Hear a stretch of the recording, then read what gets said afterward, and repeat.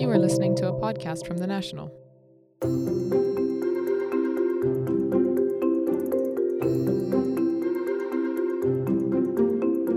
Hello, and welcome back to another episode of Beyond the Headlines, a weekly podcast from The National where we analyze the top stories of the week. I'm your host, Naser Alwasmi. On this episode, we'll be talking about how Abu Dhabi rose in the Ipsos ranks to become the second best city to live in, and how the Middle East views Donald Trump despite his record low polls in the US. But first, we've had a lot of news coming out of Palestine this week on how residents are suffering from the blackouts in Gaza, and more recently to the shootings that happened in Al-Haram al-Sharif, otherwise known as Temple Mount. I had a conversation with Naomi Zeveloff, our foreign correspondent in Palestine, who's been covering the blackouts in Gaza. Naomi, thank you for taking some time out to join us. Of course. You've been reporting on a crisis that's been deteriorating for months. It started in April when the West Bank-based Palestinian Authority told Israel that it'll stop paying for electricity supplied to Gaza. Israel has been providing the region with electricity at the cost of $11 million a month, about 40 million dirhams. It seems that matters have gone really dire in Gaza, with more or less a complete halt to business and the livelihood of its almost 2 million inhabitants. Naomi, could you give us a bit of an idea of how life is in Gaza? Certainly. So I spent a week there a couple of weeks ago, and things have actually gotten much worse since I was there even. But basically, families there are getting, maybe 4 hours of electricity every 24 hours. And, this means that when the electricity comes on, no matter what time of day or night, it's an enormous scramble for the people there who are, charging cell phones, turning on the refrigerator to have some cold water, and turning on the washing machine. Families, some of them that have the means are supplementing with generator power. I've heard, many stories of neighborhoods that will kind of form together to buy a large generator, and then families will attach to lines to the generator. And others are using, other sources of power, like, these dim LED lights. I was in homes where you saw those. And, some families they're using candles to light the dark. So it's very difficult for people. And one other thing of note is that, the sea is kind of one place of recreation for the people in Gaza who really, who are really boxed into where they live.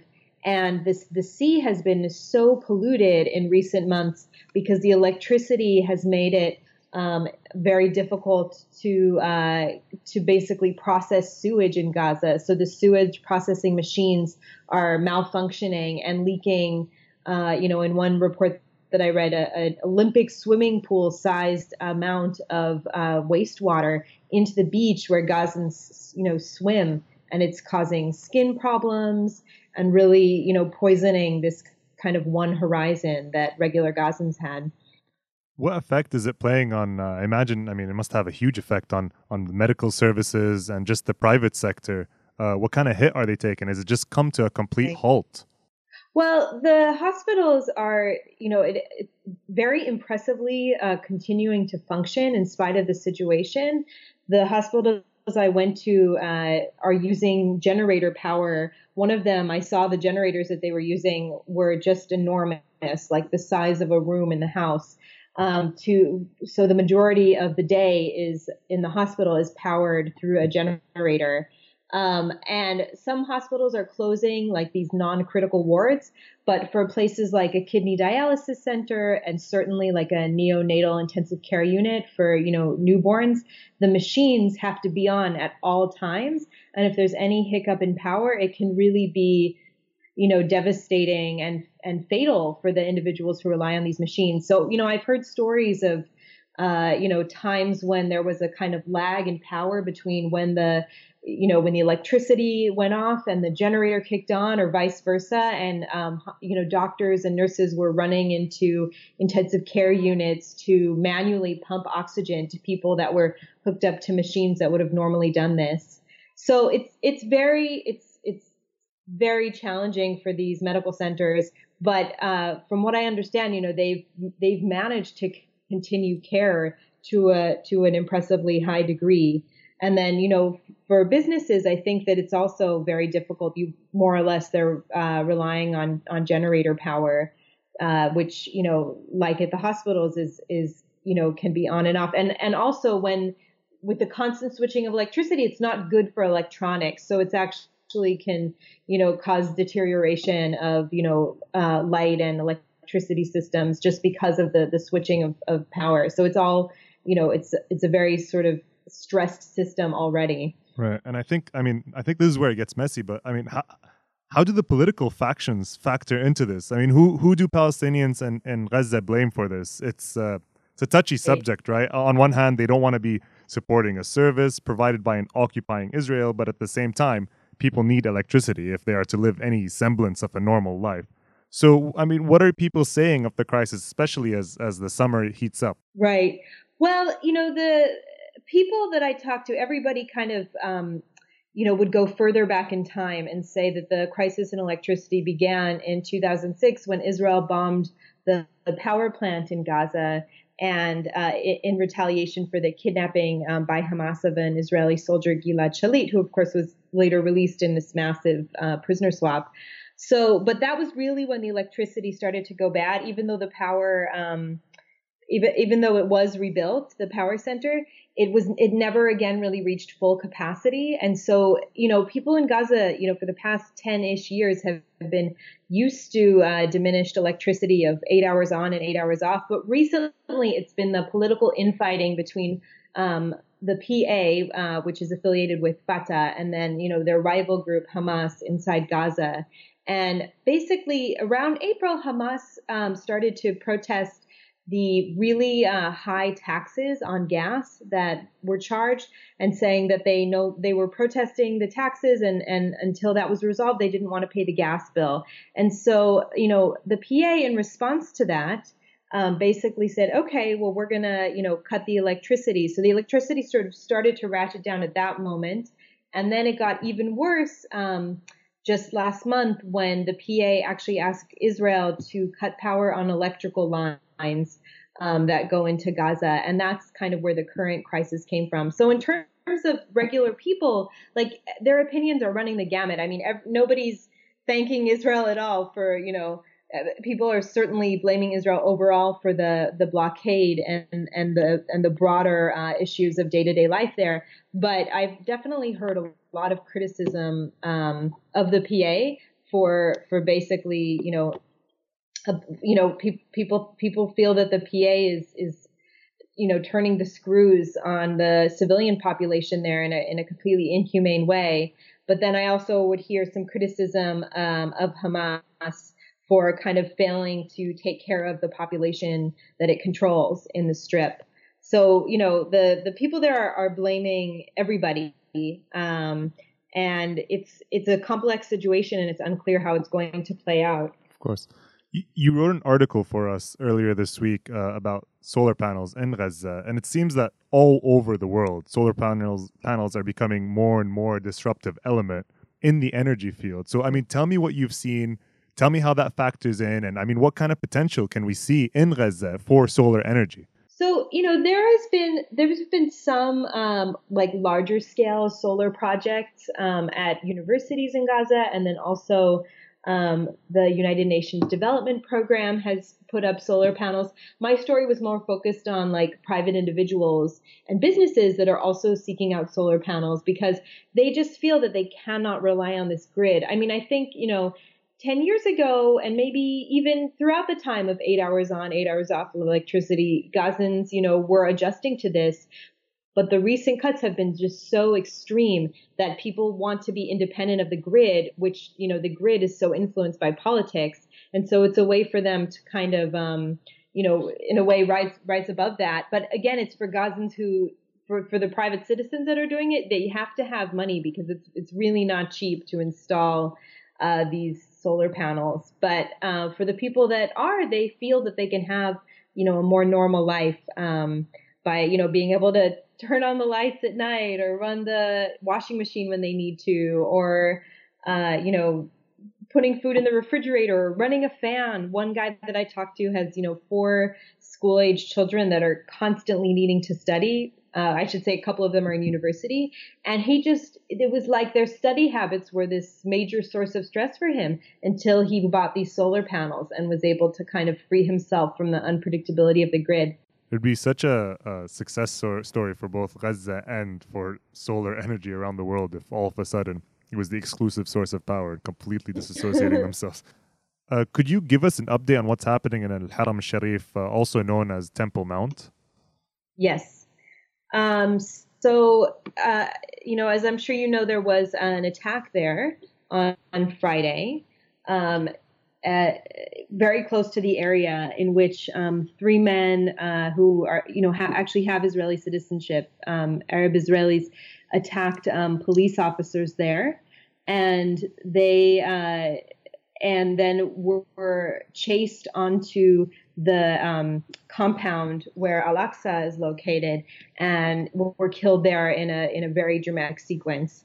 And so over the weekend, Israel closed the area, and from what I understand, it was the first time that Friday prayers for Muslims were prohibited there in something like 48 years. And so this was, of course, there was a very large reaction to this, among Muslim leaders, both in Jerusalem and then in other parts of the world.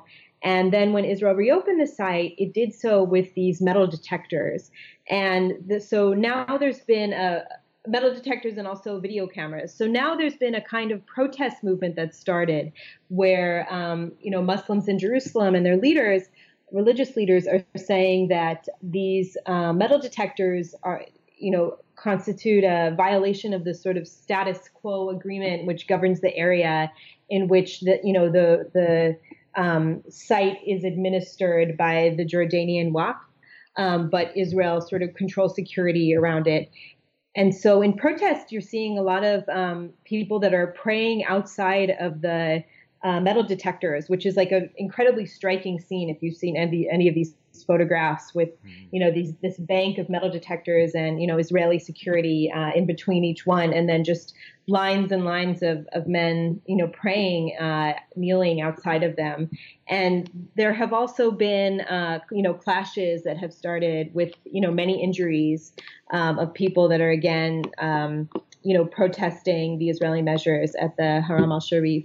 And it's, very unclear how it's going to play out. Obviously, this is like the most sensitive site in Jerusalem. And I would say its impact is much, much broader than just in Jerusalem or the area. It will resonate with, Muslims around the world, what happens at this site. And so it's a bit of a standoff right now, with local leaders, again, saying, don't enter this site, your holy site, when Israel has these new security measures up, and then Israel saying that the new security measures are really essential for the security of the site. So that's kind of what we've seen so far. As far as I know, there haven't been other fatalities around this, but things are very, very tense. And I would say this is like a pretty significant moment. I've been reporting here for 3 years, and there have been, different clashes that have erupted. But this one, I think, it's fair to say that it's much more serious because of the very location of the incident, being at, the most sensitive place. Right. We'll keep a close eye on that, and you do the same. Yeah. I mean, stay safe while you're doing that as well, because as you said, it is very sensitive. Naomi, thank you so much for joining us today. Thank you.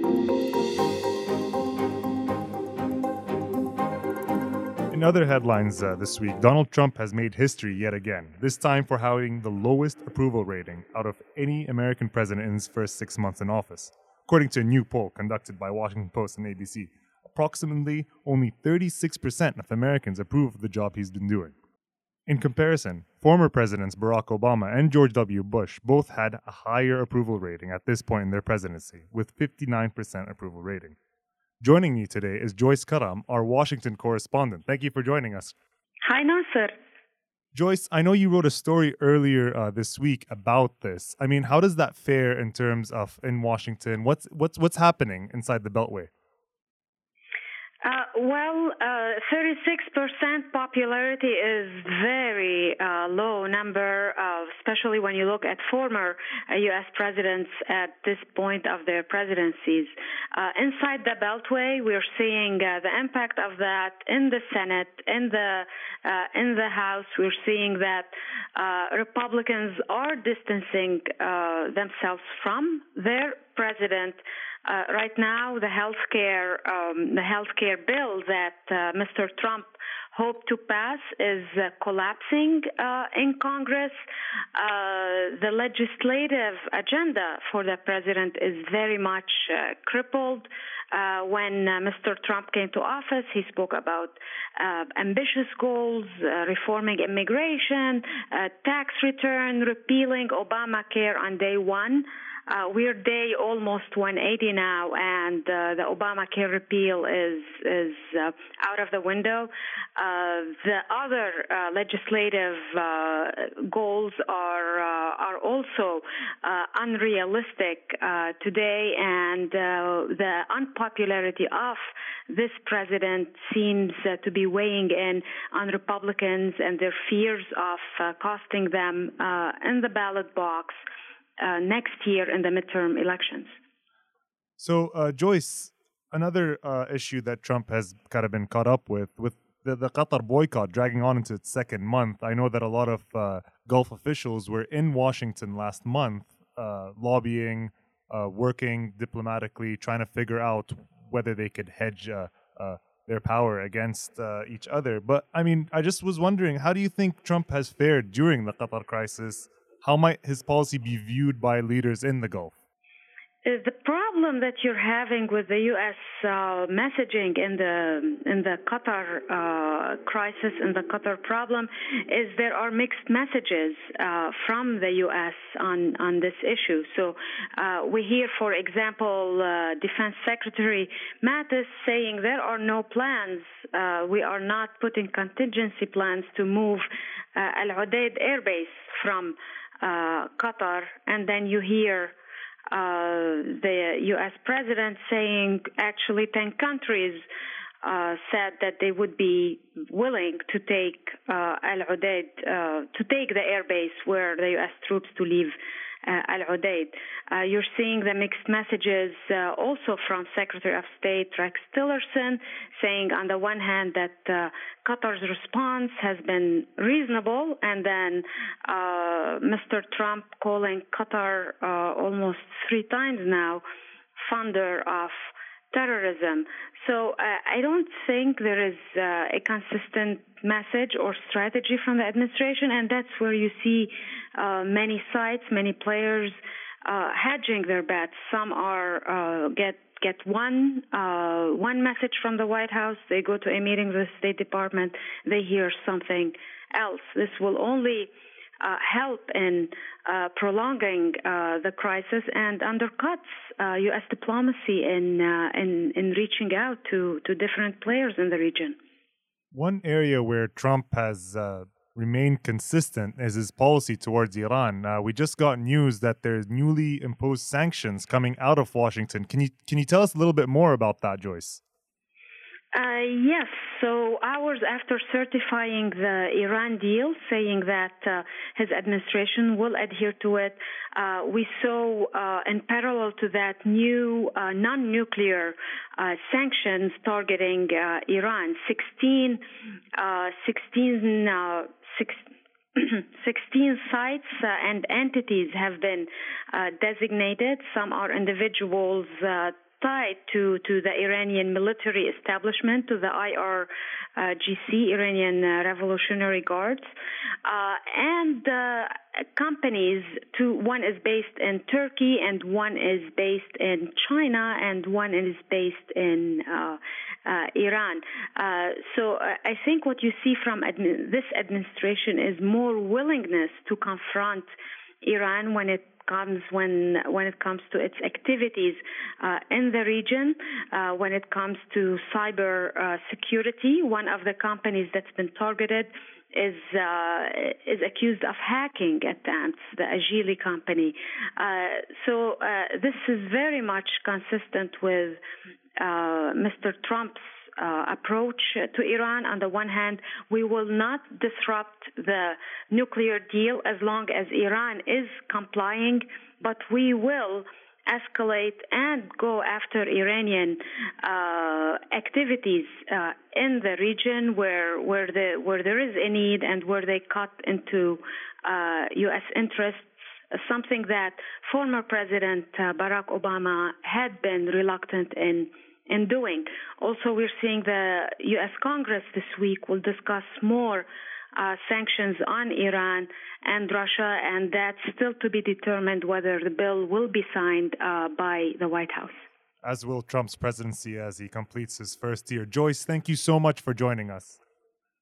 Great to be with you.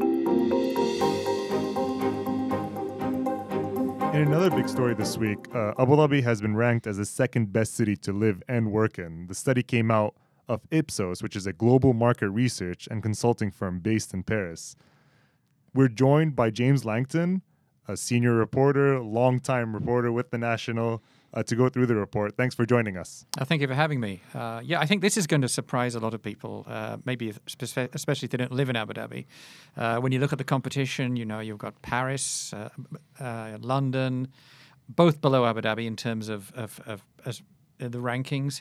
And you think, well, how can this be? But the answer is actually that Abu Dhabi is quite a strong player across the board.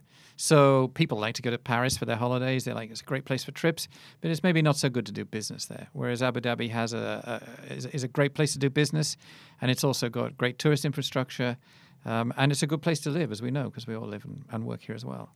And it was so New York and then Abu Dhabi. And I think what pushed, like you said, Abu Dhabi up there was the business aspect of it. Is that correct? It was certainly very strong on business. I mean, it's hard to imagine anywhere being better than New York to do business. It's the global capital of the world. But Abu Dhabi is right up there behind them and ahead of London, which I think will surprise a lot of people. But it's about ease of doing business, and it's about the perception of the city to the wider world.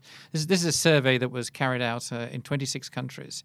And I think about 19,000 people were invited. And what is interesting is you didn't have to have visited Abu Dhabi to vote for it. So it says that actually the city is doing a great job in promoting itself. It's known all over the world. So it's kind of like people, even if people haven't been here, it's somewhere that's on their bucket list of kind of places they want to get to.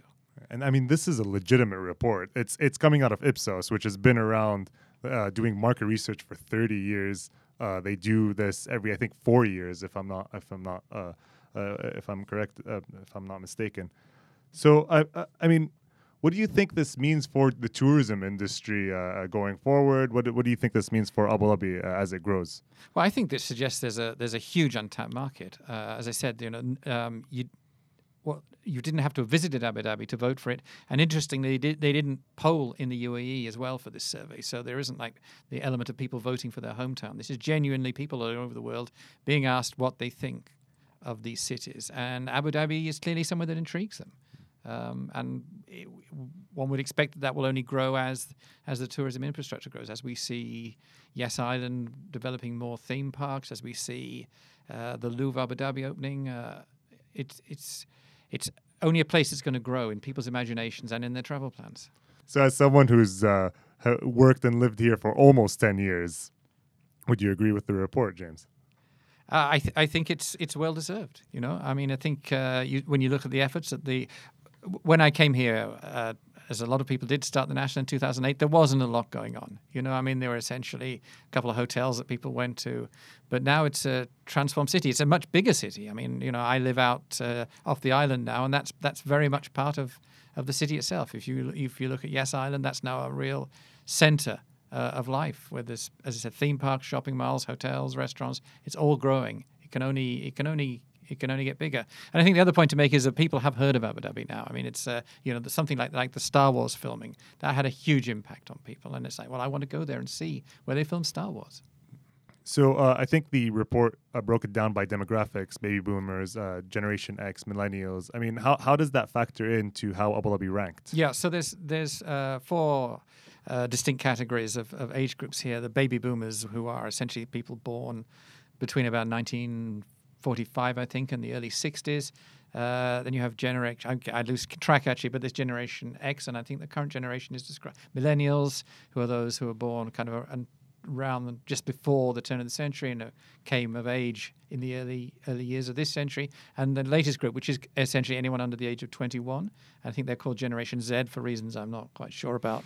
But what was interesting is that, you know, the older people, when asked about where they wanted to go to and what they thought about cities, they headed for places that they knew. They wanted to take their vacations in Rome. They wanted to go to Paris. They wanted to go to New York. But you could see a definite trend as you dealt with the younger age groups that they were more interested in Abu Dhabi as somewhere that they wanted to work, live, and play in. It was interesting in terms of quality of life, where you wanted to live, that the youngest age group, Generation Z, so that's, as I said, that's the 20s and under. Their favorite destination was Hollywood. Not Hollywood, was Los Angeles. So obviously, Hollywood. So that's the idea of Los Angeles intrigued them, and you know, it seemed like an exciting place to be. Big celebrity culture, cool place to hang out. But then Abu Dhabi comes second to that. So it suggests that for young people, they see Abu Dhabi as a kind of cool place to be. And I'm also wondering, I think particularly in this region where there's so much instability and so much youth unemployment, I think it's a recognition that Abu Dhabi and the UAE is a kind of as a beacon of hope, of somewhere where you can come and free yourself from all the constraints of societies where there's high unemployment, where there's maybe political difficulties, where there's civil war in some places. You can come here and actually find yourself and live the kind of life you want to live. As someone who's both lived in Los Angeles and Abu Dhabi, I can definitely agree with that. Anyways, James, thank you so much for joining us today. No, thank you for having me. I'd like to thank all my guests, Naomi, Joyce, and James, for joining me on this episode of Beyond the Headlines. I've been your host, Naser Alwasmi. Thank you and goodbye.